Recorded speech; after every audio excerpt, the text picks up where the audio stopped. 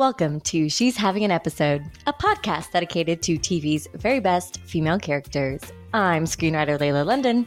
I'm journalist Aisling O'Leary. And this week, we are not only discussing the brilliant character of Jen from Extraordinary, but chatting to the show's writer and creator, Emma Moran, in just a few moments. How excited are we? Squeal! just a very exciting moment for us all. I think this has been one of our favorite TV shows of the year, hasn't it, you and I? Oh, absolutely. It just, came on Disney slate and boom, I just ate that up, just gobbled it down. It was so clever. It was such a sharp, clever, hilarious, what's the word? Like a remake or just spin on like a flat share comedy, essentially. Right? Like a flat share comedy and a superhero show. It's a most bizarre a marriage of both ever. They fucking nailed it. I know, especially because this is a show where it shows the powers being just useless or just stupid. It's just like, and I can shit out. I can make whatever you want by what was it? The man, one of them, he 3D prints from his asshole. Yeah. It is a sensational power. I actually can't wait to talk to Emma about all the powers. But first, let's do a quick introduction to the character we're talking about. Mm-hmm. So, Jen, played by Mairead Tyers, is quite literally struggling to find her power in a world where just about everyone else has a superpower. Throughout the first season, Jen's power-finding mission is simple, but her journey isn't. As well as all the challenges facing young, broke 20-somethings, she's also dealing with the loss of her father, self-destructing just about everything and everyone she loves, and trying to navigate the arrival of an unlikely feline romantic interest. All of which made us go, well, she's having an episode. Now, before we chat to Emma, Aisling, do you have any fun facts for us? I've just got one for us this week now. Prepare yourself. It is a hard hitter now. Ready. Okay, so throughout the series, they keep referring to the cat as a he. The cat is a tortoiseshell cat. And I will have you know, 98% of tortoiseshell cats are female. It's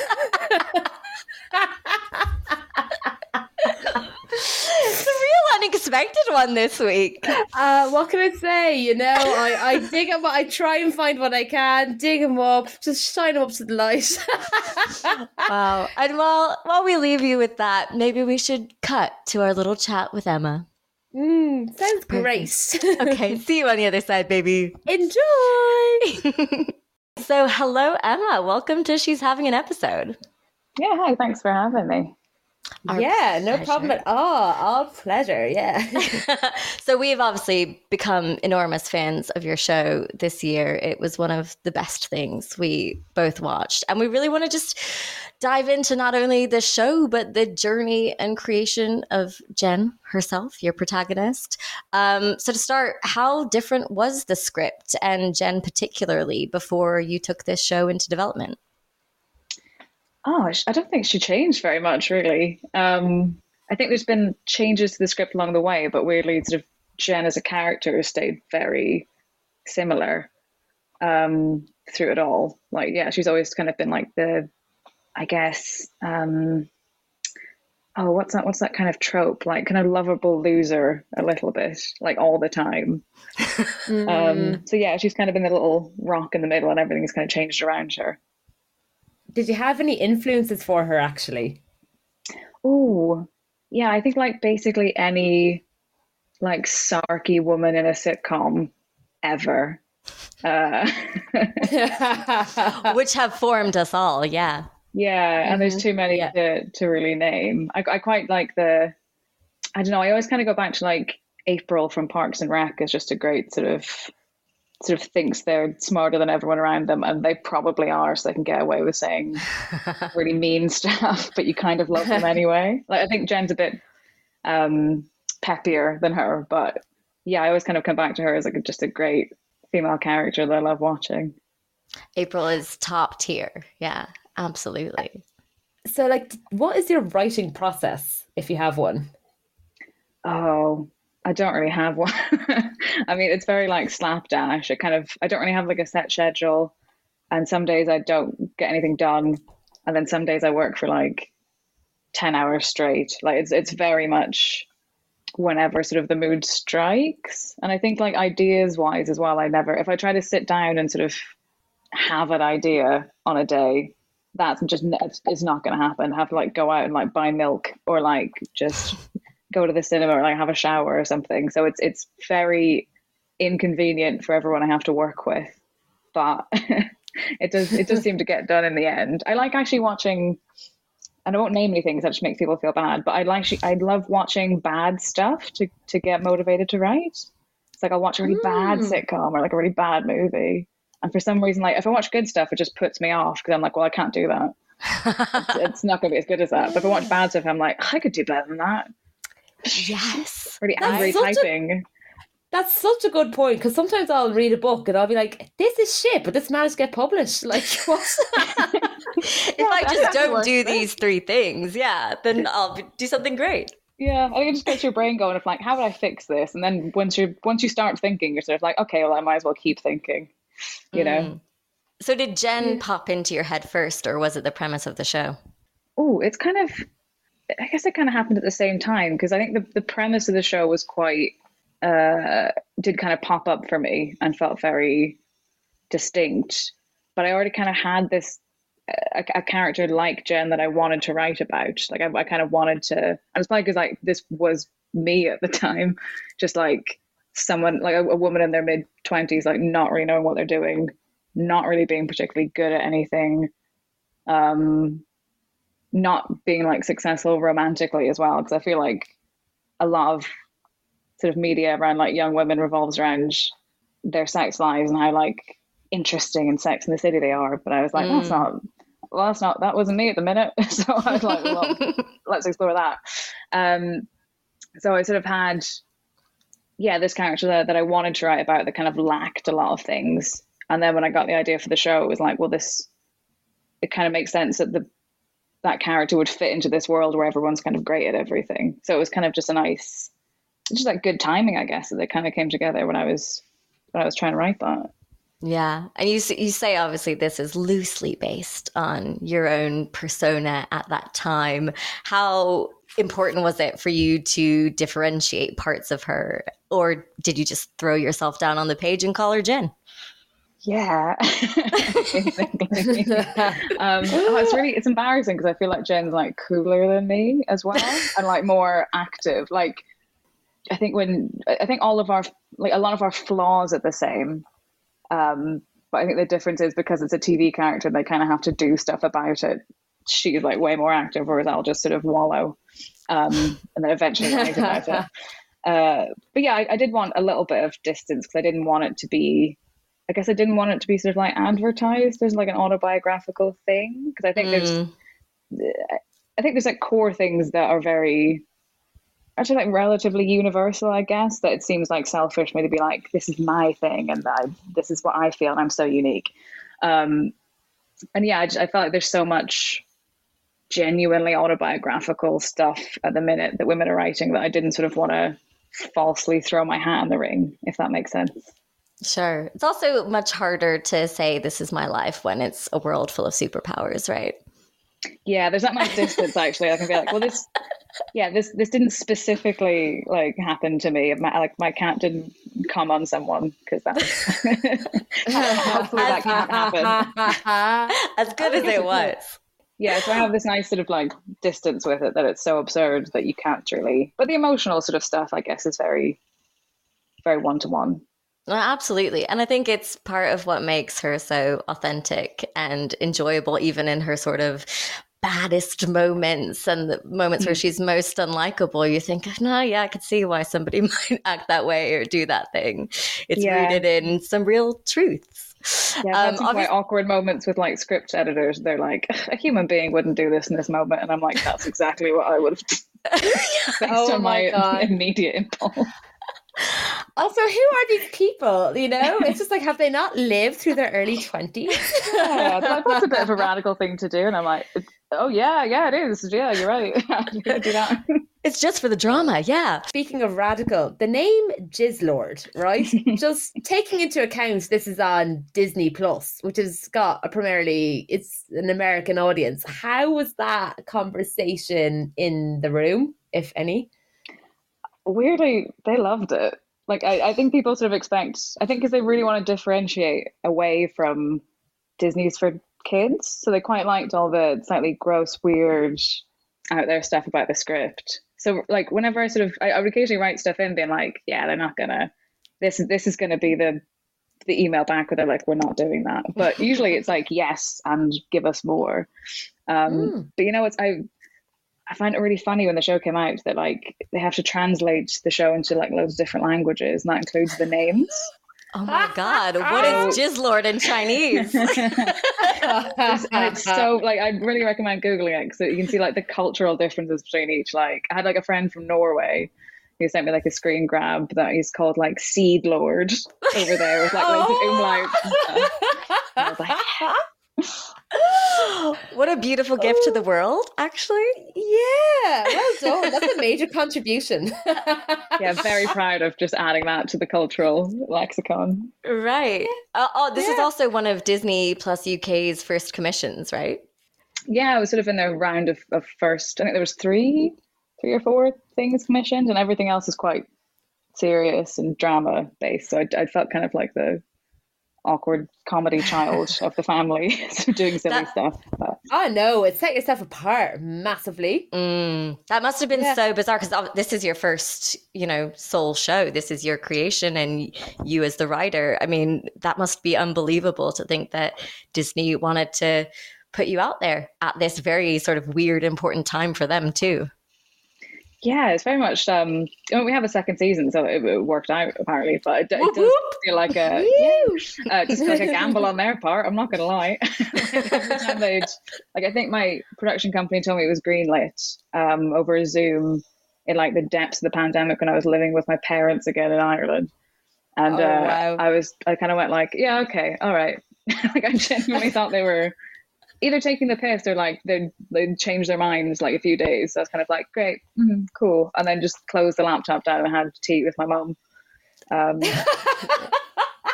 So it was, this is really it. Surreal.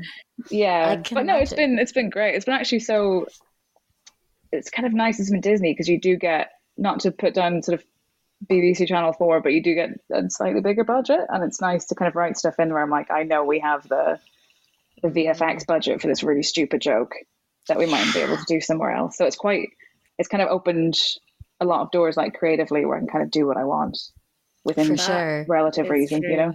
Yeah. An American dollar does not lie.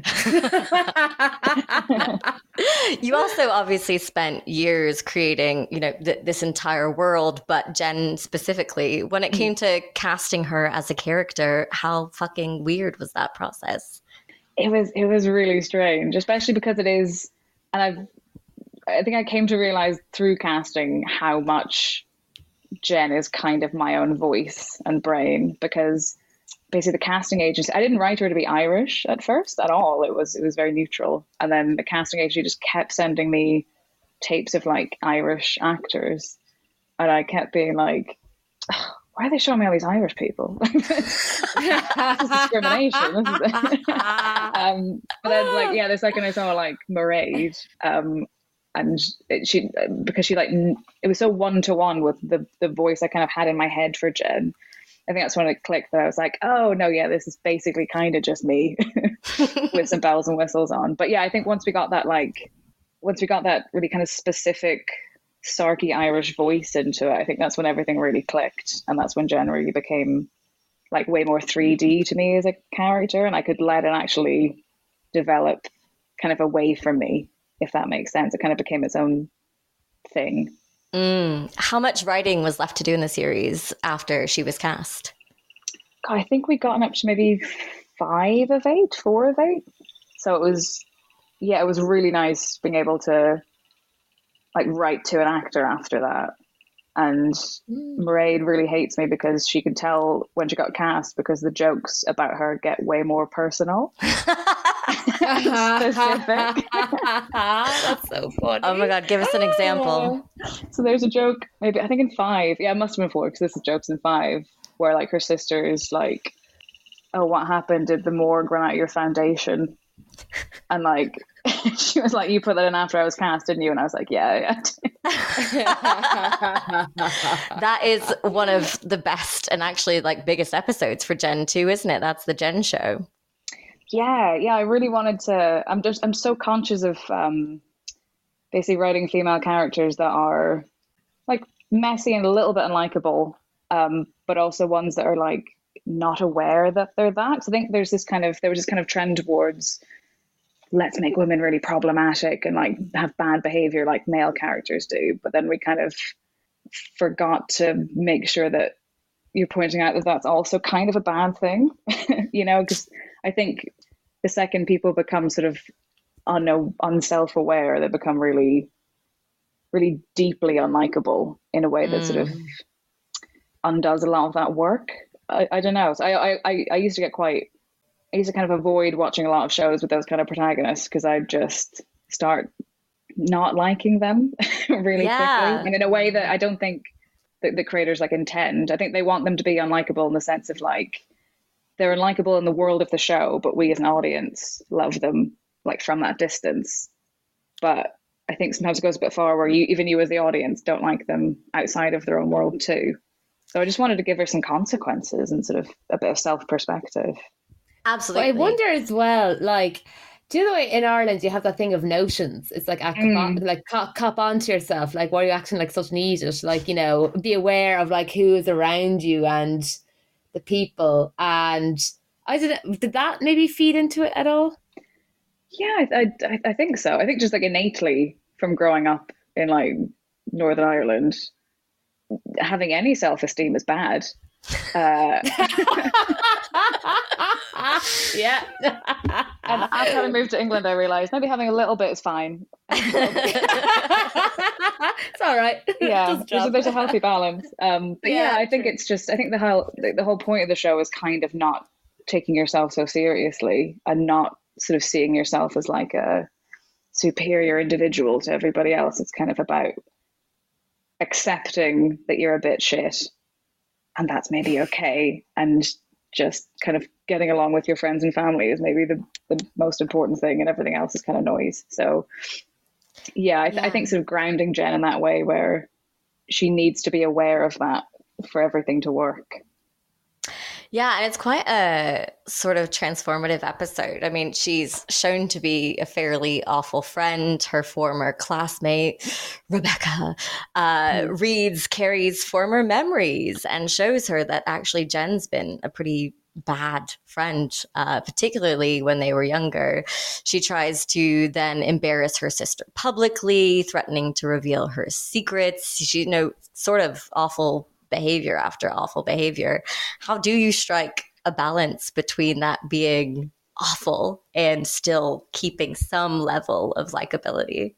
Yeah, I think if you I think it's understanding the why behind everything. Like, we didn't really know Jen and she's acting like this, you'd just be like, God, that's one bitch. But because we sort of know the insecurity that lies behind all of it, like she wants to take her sister down a peg because she's always kind of in her shadow, and maybe it's time she got a win for once. I think once you start reasoning it out from Jen's perspective, her actions are totally reasonable, because she's the victim in her mind. It's totally okay for her to punch up because she is punching up, but then I guess by the end of the episode, it's Carrie helps her realize that at least within their dynamic, she's always punching down and Carrie's sort of the sidekick. And so Jen has a responsibility to be more aware of that in a way that she could maybe get away with more when it's Andy or her family or like society at large kind of looking down on her. I think it's her finding her. I think Jen thinks she's at the bottom of the ladder every time, but then it kind of is a bit of a zoom out for her and realizes she's not actually, she's either higher up than she thinks or there's people below her, and it's sort of her finding her space in a more nuanced social order than she thought it was. Yeah, absolutely. That was very intense. I didn't expect to get that deep on it, but no, we're here for the deeps. We're here for the deeps. Yeah, we love a fucking deep chat. But also, like, just going back to the sort of very, very beginning, obviously that's halfway through the season. We do know her at that point. But at the start, Jen mentions antidepressants, masturbation, and poorly fitting tampons in the first minute of the show.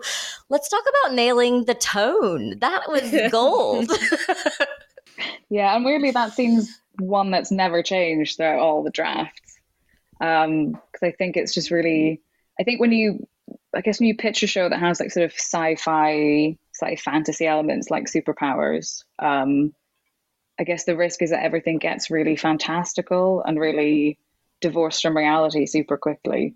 So Jen just kind of being a very, very real young woman that is kind of gross. And I mean, there's a powers related reason why she's being so honest in that scene, but I think really using Jen as like a way to nail the show to like the griminess of like everyday life was just like the best way to sort of, I don't want to say lower people's expectations, but I guess like set the expectation that this isn't going to be like another sort of superpowersy superhero show where it's all very stylish and glamorous and these are the best of the best we're talking about. It's kind of the real world, and it's going to focus more on sort of, I guess, like what young women go through in their lives rather than people flying and lifting heavy stuff and exploding things, you know? And being heroes at the end of the day.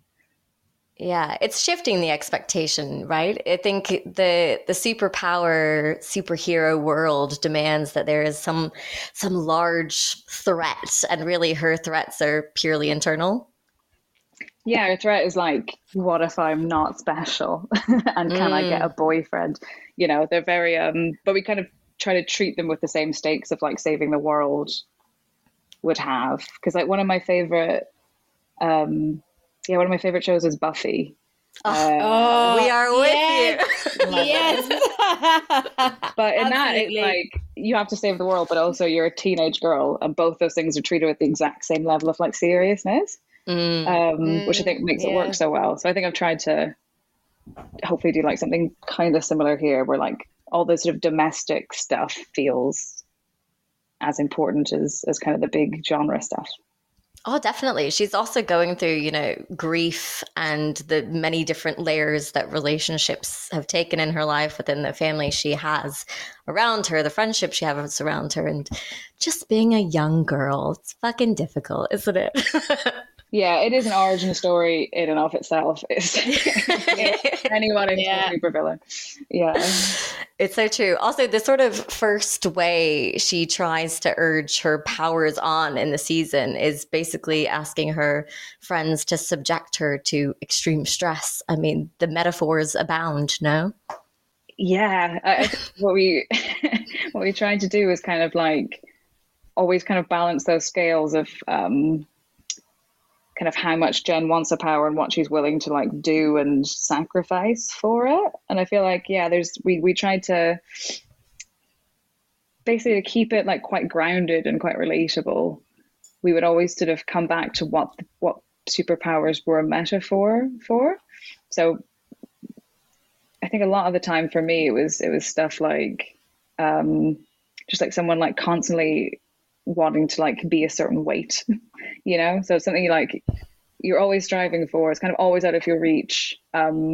Maybe you'll sacrifice a lot of like social stuff for that, or you'll sort of make your daily life quite miserable for that, and it's probably not worth it, but you're sort of always kind of reaching for this like unattainable thing. And then you feel like, you know, oh, once I do that, then I can start dating or start going on holidays. My life will really begin once I get this one thing. So whether it was like, yeah, being a certain weight or like getting a boyfriend or getting a specific job, like we always kind of use those as like, yeah, metaphors for powers a little bit to see how it would sort of affect your day-to-day life. Yeah. At this point, do you have a superpower in mind that you would want her to have, or is that way too spoilery? Ooh, that is a bit spoilery. Who says she has one? Right. You know? But I have seen some really good internet theories. Oh, is there? What are the theories? What is your favourite? I can't even say in case I use it. Some of them are really like, some of them are quite funny, and then some of them are like, God, that's actually a great idea. Right, God bless the internet. Yeah, I feel like I can't use it because that would just be stealing. But yeah, Reddit has some great ideas. I actually once read an interview that you have a massive Word document of powers just ready to go that don't have a home yet. Can you disclose what some of these are? Oh, there's really basic ones, like just being able to know someone's postcode by touching them, which I think is quite handy. Be a great post. Also could lead to some stalker situations. Yeah, GDPR nightmare, to be honest. In this world. This is more of like a full character. I haven't had a chance to put them in yet, but I really love that, like the idea that, because some people will be able to like heal people with their hands and stuff, that like doctors become kind of obsolete. So I just wanted to write this like really, really like the dumbest man you've ever met, who's like a really fancy doctor, because he can just do it, but he's genuinely an idiot. Love it. It's so good. It's a great excuse to like throw one of these core cast members into an accident, right? Yeah, or like they get set up with like, oh, he's a doctor, he's going to be really sophisticated. He's just absolute yokel. Yeah. Oh, that's good. Love it.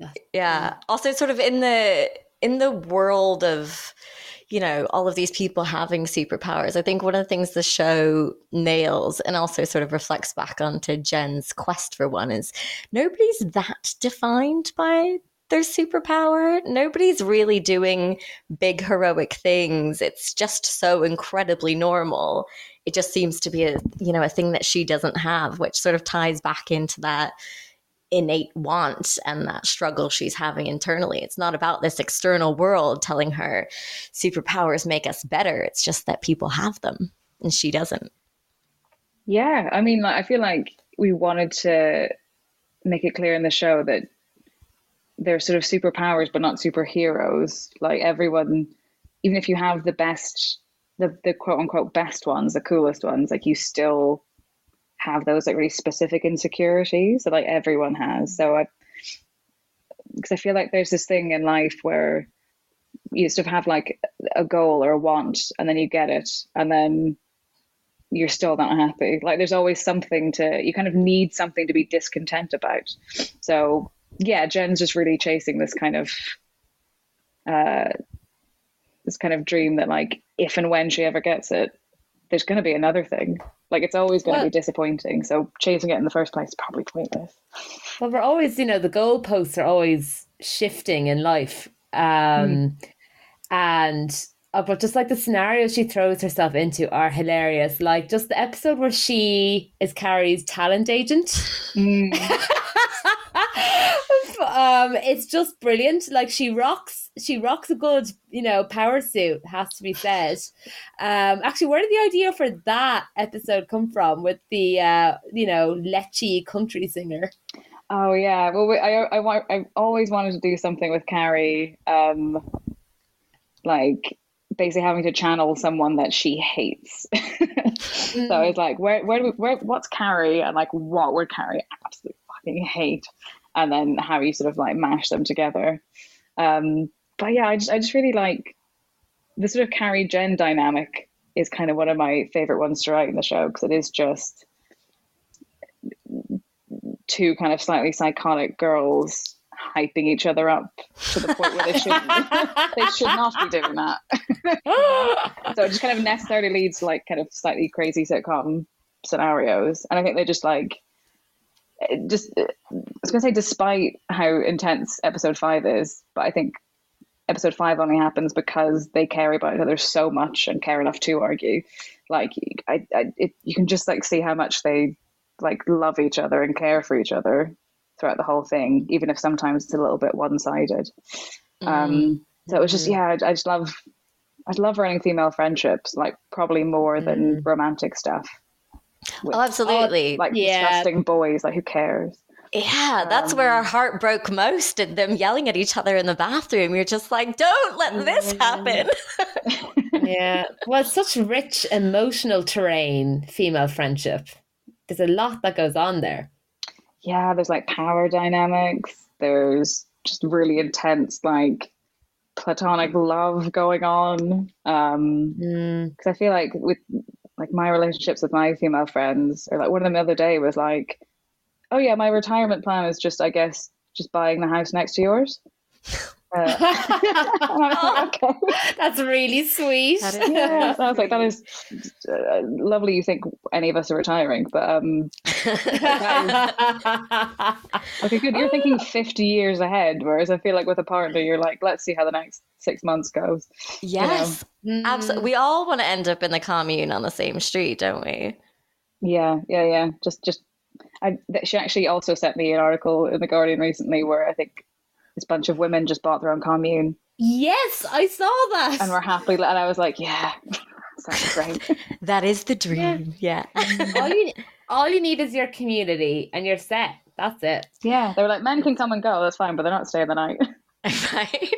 Yeah. It's interesting too, you mentioned about power dynamics, because there's also quite unequal superpower dynamics within these two, right? She's quite literally using her friend to talk to her dead dad. That is carries a lot of emotional weight. Talk us through where that idea came from and why that was so sort of important to include in their relationship. Yeah, I mean, I think sort of originally it just kind of arose from kind of just exploring Carrie's power, to be honest, because it wasn't sort of in the very first iteration I wrote, that wasn't really in it at all. And then I just started digging into Carrie's power and how much like responsibility comes with that. You're kind of you can give people back their dead relative in a way, even if it's a little, it's not really the full thing. So I just thought it'd be really interesting to see how, she's basically obligated to Jen. Like if they ever do fall out, they can't really, because she's kind of giving her dad. But it was just so nice to. But then you also get these really tender moments where like Carrie's kind of being her parent as well, which I think I see in a lot of kind of friendships where one's more, I guess, like motherly than the other, and is kind of maybe taking on too many roles for them. Like ideally, Carrie would just get to be the nice, supportive, fun best friend, but she's kind of also being a parent. And I guess that's, I mean, we'll see how their relationship develops, but maybe that's two sort of roles they need to get out from under a little bit if their friendship's going to survive. Oh, definitely. It's just too much for one person to take on, really, even if Carrie thinks she's happy to do it, Well, that's a tough thing about two friends growing up with one another, you're kind of in these fixed roles and you're used to seeing them as like a certain way and having, and so it is just, how do you shift out of that? If you live together, you do everything together, there needs to be some sort of healthy distance, or from someone needs to go on like some 6-month trip away and then come back, and it's like, like these are the boundaries. Yeah, I think sort of Carrie's well, hopefully if we get to see enough of her, Carrie's sort of macro journey for everything is just seeing, I guess, like just becoming her own person and seeing what Carrie is, because she spent so long being Jen's friend and Cash's girlfriend, and then also literally being other people and having other people speak through her. So it's kind of her finding what Carrie wants and who Carrie is. Yeah. Hopefully in very messy ways where she gets to try on a few different hats. Oh, I can't wait. Yeah, it's a very exciting prospect. I also think that sort of when she has that shift with Jen and she, forces her to take responsibility, she's ruined this big day for her. She has a sort of clarity on their friendship that she didn't have before. Jen also sort of runs off with this new character who also doesn't have a power, which felt really truthful to the sort of way people leave relationships of all sorts, right? You go, I'm over that. Let's go find something new and exciting that validates who I am and who this person has told me I shouldn't be. I just thought that was like a genius move. And it's in a comedy format. It's quite hard to introduce lots of, big emotional shifts in these people. But yeah, I'd love to hear about where that idea came from. Yeah, I mean, I guess, that character is kind of just the rebound from Carrie. Like, I think I did look at it more like they've broken up in a romantic sense, and this is kind of the acting out rather than like looking at it through a friendship lens. It's basically just, you're right, Jen, rebelling against everything Carrie said, mainly because she knows she's right and is kind of running away from it and acting a bit like a child. But it was really fun to write those scenes in episode 6 where her and Carrie, because they live together, sort of have to interact with each other, but are fighting, and it's petty, but there's a really deep sort of emotional hurt behind it. It's just really fun to write those scenes where people are kind of dancing around what they want to say instead of just saying it, which I think brings a lot of the comedy to it. But yeah, I remember sort of putting on a lot of sad music and crying when I was trying to write them sort of reuniting in a way that I haven't cried for like the more sort of like romantic juice or stuff in this even. Because I was like, no, this is the big emotional moment. Oh, absolutely. What music gets you in that process? Oh, I was listening to a lot of just sad acoustic stuff. There was maybe a bit too much Phoebe Bridgers going on during that. Yeah. There's never too much Phoebe Bridgers. If you want to get work done, there is. I was just getting way too sad and be like, I can't do it. I'm just thinking about the world now. Your emotional K-hole of Phoebe Bridgers, yeah. Yeah. No, it's powerful, and I think it's a testament to your writing that watching those, I think, as an audience, and maybe subjectively because we are 30-something women who have had experiences like this with friends, felt like the most emotional, resonant thing in the entire show. Yeah, I think it was most like difficult bits for me. Like I did a lot of drafts of that fight between Carrie and Jen.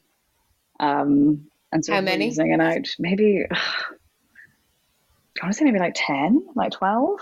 And just I'd write it from like one perspective and then underwrite it from another. So then I'd like go back and be like, okay, no, I'm Carrie now.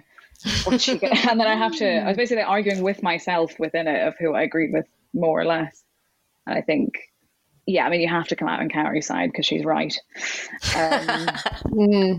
Yeah. At the same time, you're still Jen, writing from Jen's perspective, right? Yeah, it was weird because I sort of started off writing it more from like, I guess like more sympathetic from Jen. Because I was sort of maybe too conscious of her coming across really unlikable in that moment. But I think you do kind of have to, I felt like you had to drag her back into like quite a childish state of mind for that argument to sort of land well. Yeah. Because in that, she's kind of at her lowest point at the end of that episode where, she's made a tit out of herself. She has isolated her family.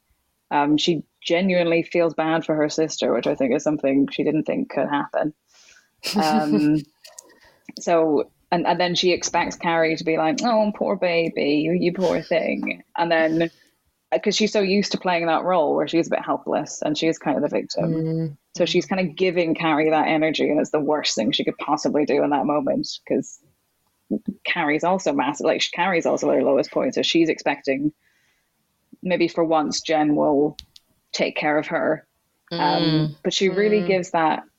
I don't know. Sophia just gave that really. When like you've got like a really nice mum, and then one day she shouts at you.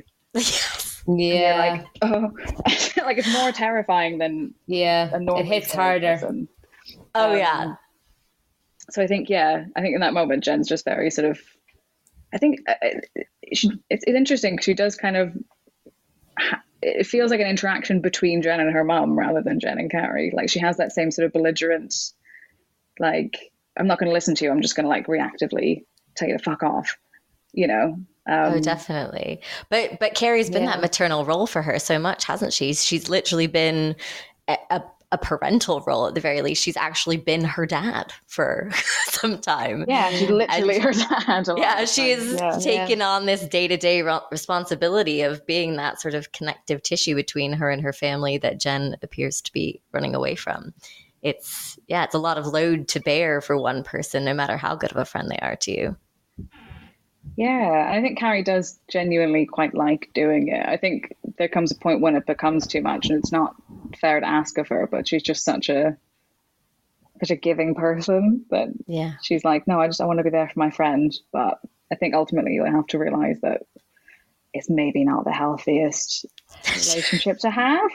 Yeah. Well, it's like in any relationship, there's always give and take. And this is definitely a dynamic where one takes and the other gives, and that's it. And Carrie has just, as you've, referred to, she's just lost herself in these other identities. And, it's easy to just be someone's girlfriend, someone's friend, and just kind of go along and coast along with those things, if everything else is kind of like grand, but she's gotten to a stage in her life where she's just like, actually no, I want more for myself. Like, life definitely can offer me so much more if I just actually put a bit more of myself into it.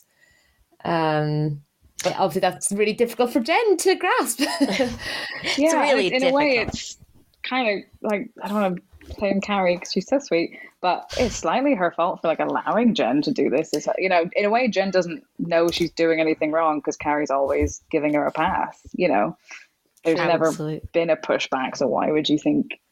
I mean, you should have the wherewithal to know you're doing something wrong. But as Jen is slightly me, I'm going to defend her a lot more. I don't know. Jen's actually just trying her best out here. I'm so mean to her. I think also we can't really discuss Jen in her entirety without mentioning the romantic dalliance with her cat Jizzlord. Let's talk about it.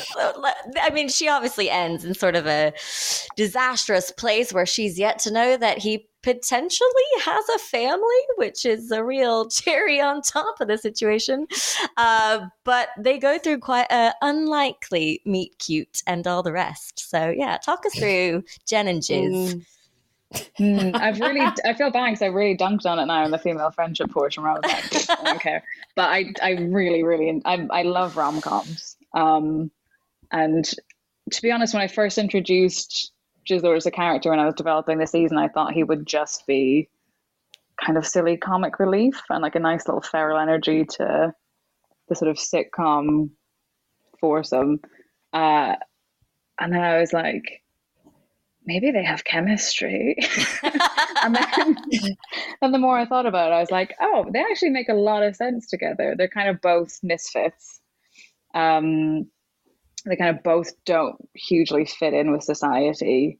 They're both kind of looking for something that they're probably not going to find. Like Jizzlord's looking for where he belongs. Kind of so is Jen in a more sort of esoteric way.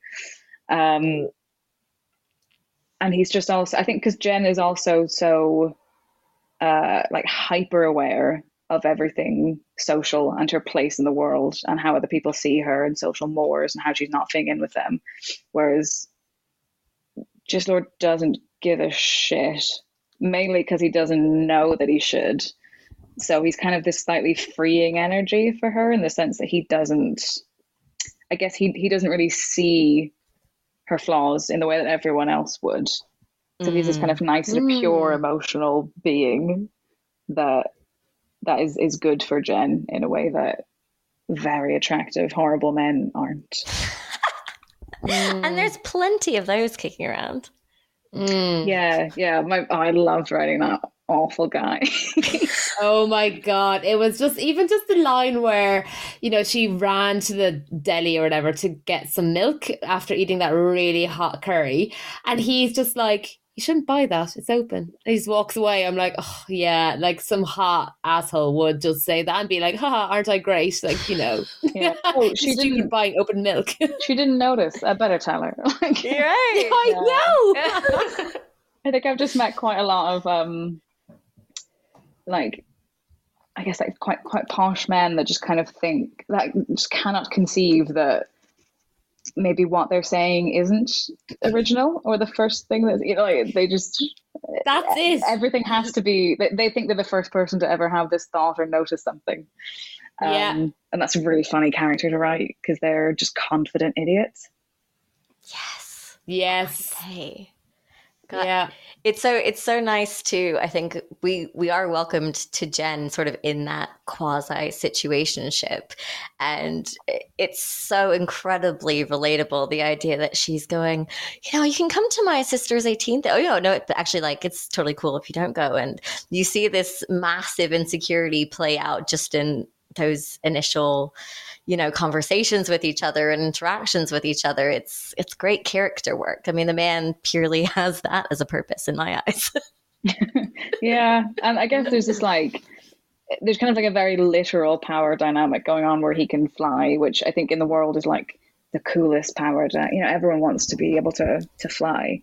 And Jen has none. And then also, I get like in the sort of real world socially, he would have all the power and she wouldn't have any. So she kind of has to bargain with him and meet him on his own terms.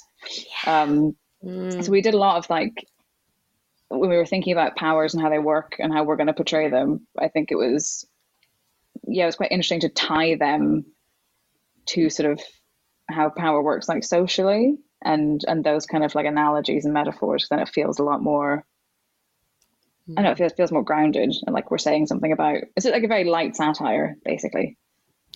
Oh, absolutely. Even just sorry, I'm going to sidetrack and we'll get back to him. But just the woman, the shop owner, the costume shop owner, who is like this small young kid, but she's like inside she is this haggard woman who's just been jilted by her husband. I just think like the play on power and what they say about age and status in society, it's so clever. And ultimately it's kind of like to say that it shouldn't matter, and like the more you chase it, the further away it's going to get. So just have fun, basically. How therapeutic have you found the writing process on this show? Ooh, I'd say quite therapeutic. I think it's really helped me. Well, I'd like to say it's stopped me being ambitious, but I don't think that sounds like an awful thing to say. But I think it sort of helped me put stuff in perspective. Like, obviously it's fantastic to have a show that's on TV and a success, but also I feel like if it went away tomorrow, I could probably deal with it in a way that I couldn't maybe a few years ago before writing the show. Like, I think I was like, God, I have to have a point and a purpose, and like have to have something I can like cling on to as like, I'm worthy of being here. Like I can contribute and I'm valuable. Whereas now I think I'm a bit more lax about it. But maybe that's just because I've kind of checked that box. So that's maybe a bit stupid to say. But yeah, I think just putting things in perspective for me has been really helpful. No, that makes sense. And I think as women, we often find, particularly as ambitious women or creative women, that we have to have proof of what we can do and why we deserve our space, right? So for any sort of form of therapy, whether that's the writing or the friendships you make or, you know, the family support you have, I think we all need to go through a process of some variety to go, no, actually, I'm just allowed to be here. I'm just allowed to like be alive and be who I am. And that's actually fine enough. And if I just want to have an average job and just spend my time having fun with my friends, that's successful enough. That's totally fine. Yeah. You did thankfully also have a hit show. So that oh yeah. I'm so aware of how much of a dick I sound right now that I'm like, actually I don't need all of the nice stuff. And really I'm enjoying it a lot. But no, it's also been great to like, have people react in a way that they're like, oh, I like Jen. Jen is me. Like, I would do this as well. Because, I think when you're writing it, you're sort of like, is anyone going to find this relatable? Or am I just like fucking weirdo that's not really that likable? Like, I think it is weird when a character is like, even a little bit based on yourself. Like, if people take that character and they're like, God, I hate them. They're so annoying. I don't want to watch them. You're like, okay, I guess they don't like me as a person. The first show I wrote was based on myself, and I stupidly called her Layla, and then sold that show, and everyone was like, Layla's complicated. I was like, oh no, what have I done? It's like that episode of Sex and the City, and Carrie's gone to LA to like, they're like, maybe we'll like turn your columns into a TV series, and they're all like, what's Carrie's problem? Like, why does she keep going back to big? Shit.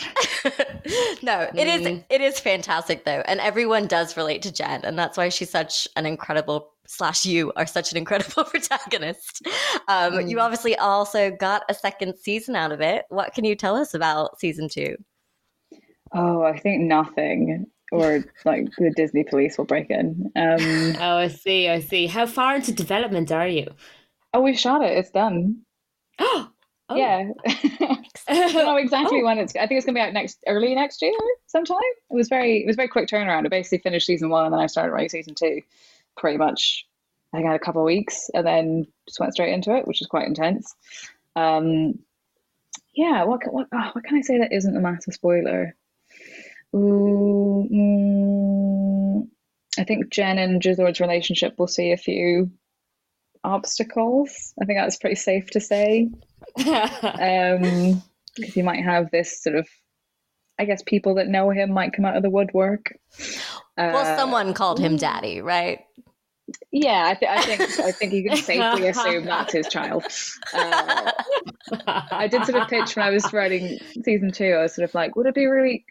I was pitching it to the exec. I was like, could I just like start season 2 by opening with that scene, and then having the woman just go like, oh no, sorry, my mistake. You just look like this guy, and then walking away, and then just doing a totally different thing. And they were like, "You can, technically, but you we can. We wouldn't advise it." Yeah.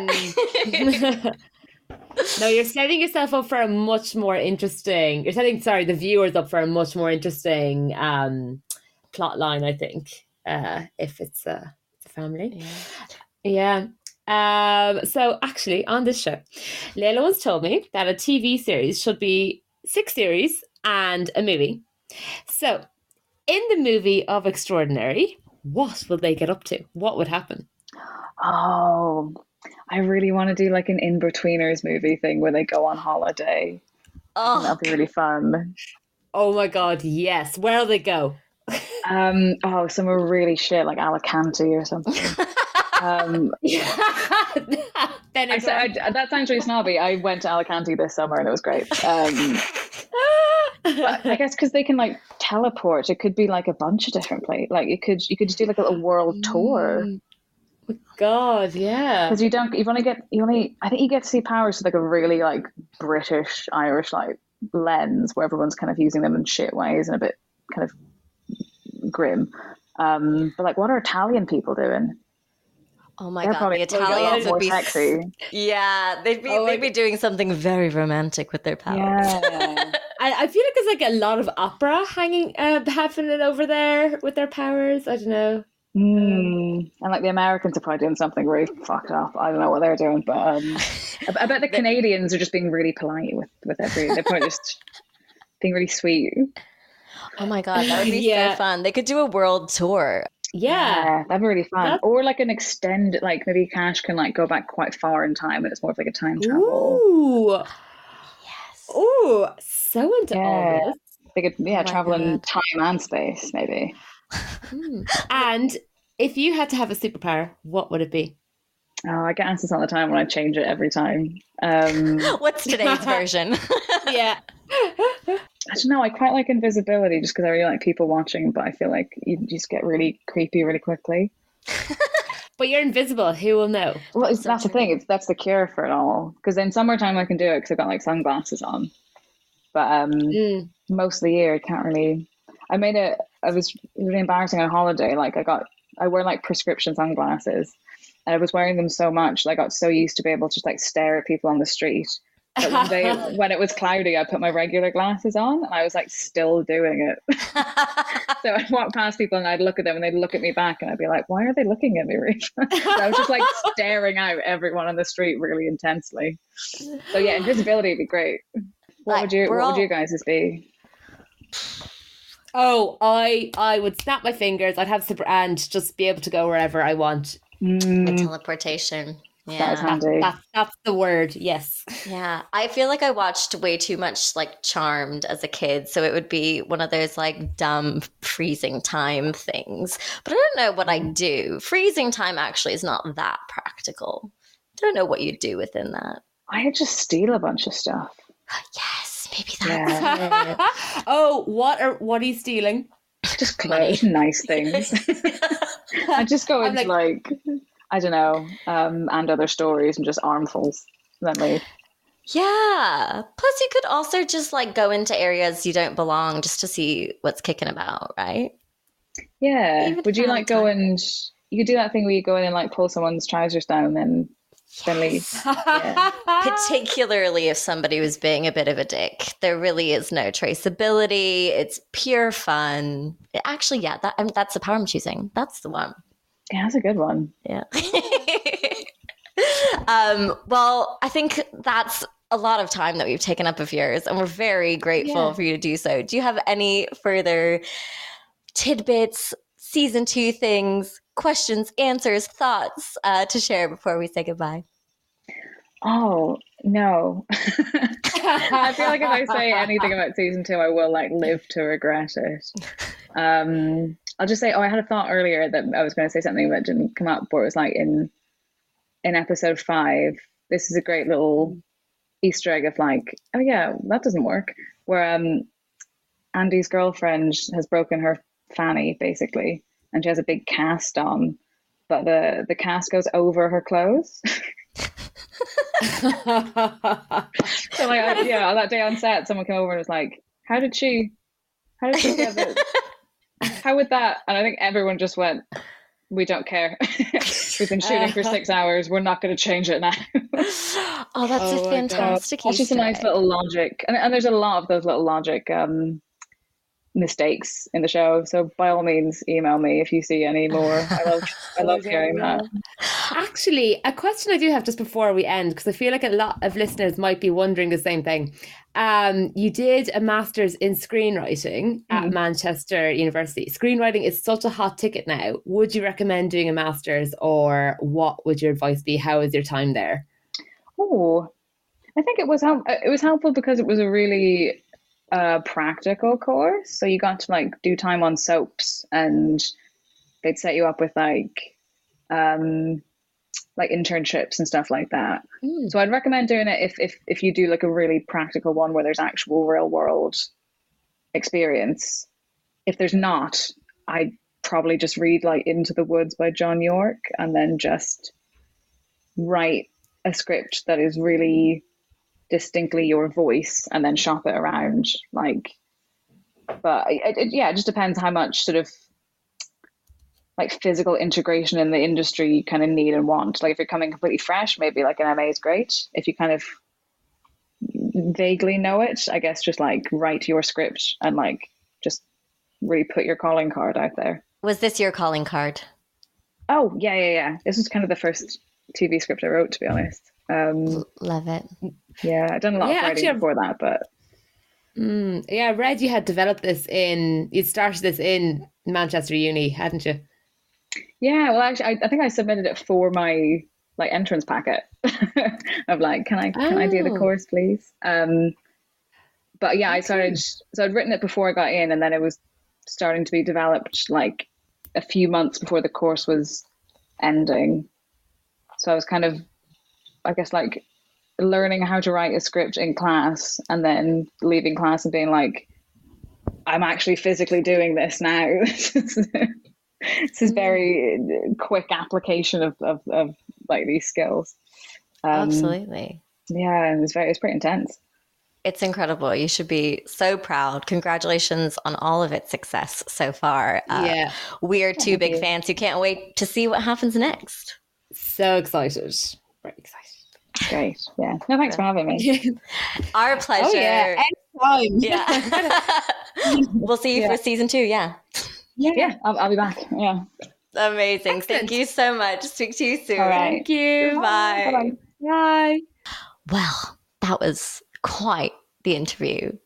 That was sensational. I thoroughly enjoyed myself. What an excellent conversation. Yeah. I'm actually just like not only a big Extraordinary fan, I'm a massive Emma Moran fan. Big fan. What a thoughtful and it's a very thoughtful person, very authentic and considerate. And yeah, she really cares about these characters and where they're going and why they do what they do. And like nothing is on the surface. There's a why for everything. That's it, right? I think in a sort of superhero show, as we've already mentioned, you can just have these powers that happen and it's people dealing with their new powers. But each of these choices have been so carefully considered and so about who those people are and what would sort of challenge them most, help them most, hurt them most. Just a great lesson in the art of screenwriting, actually.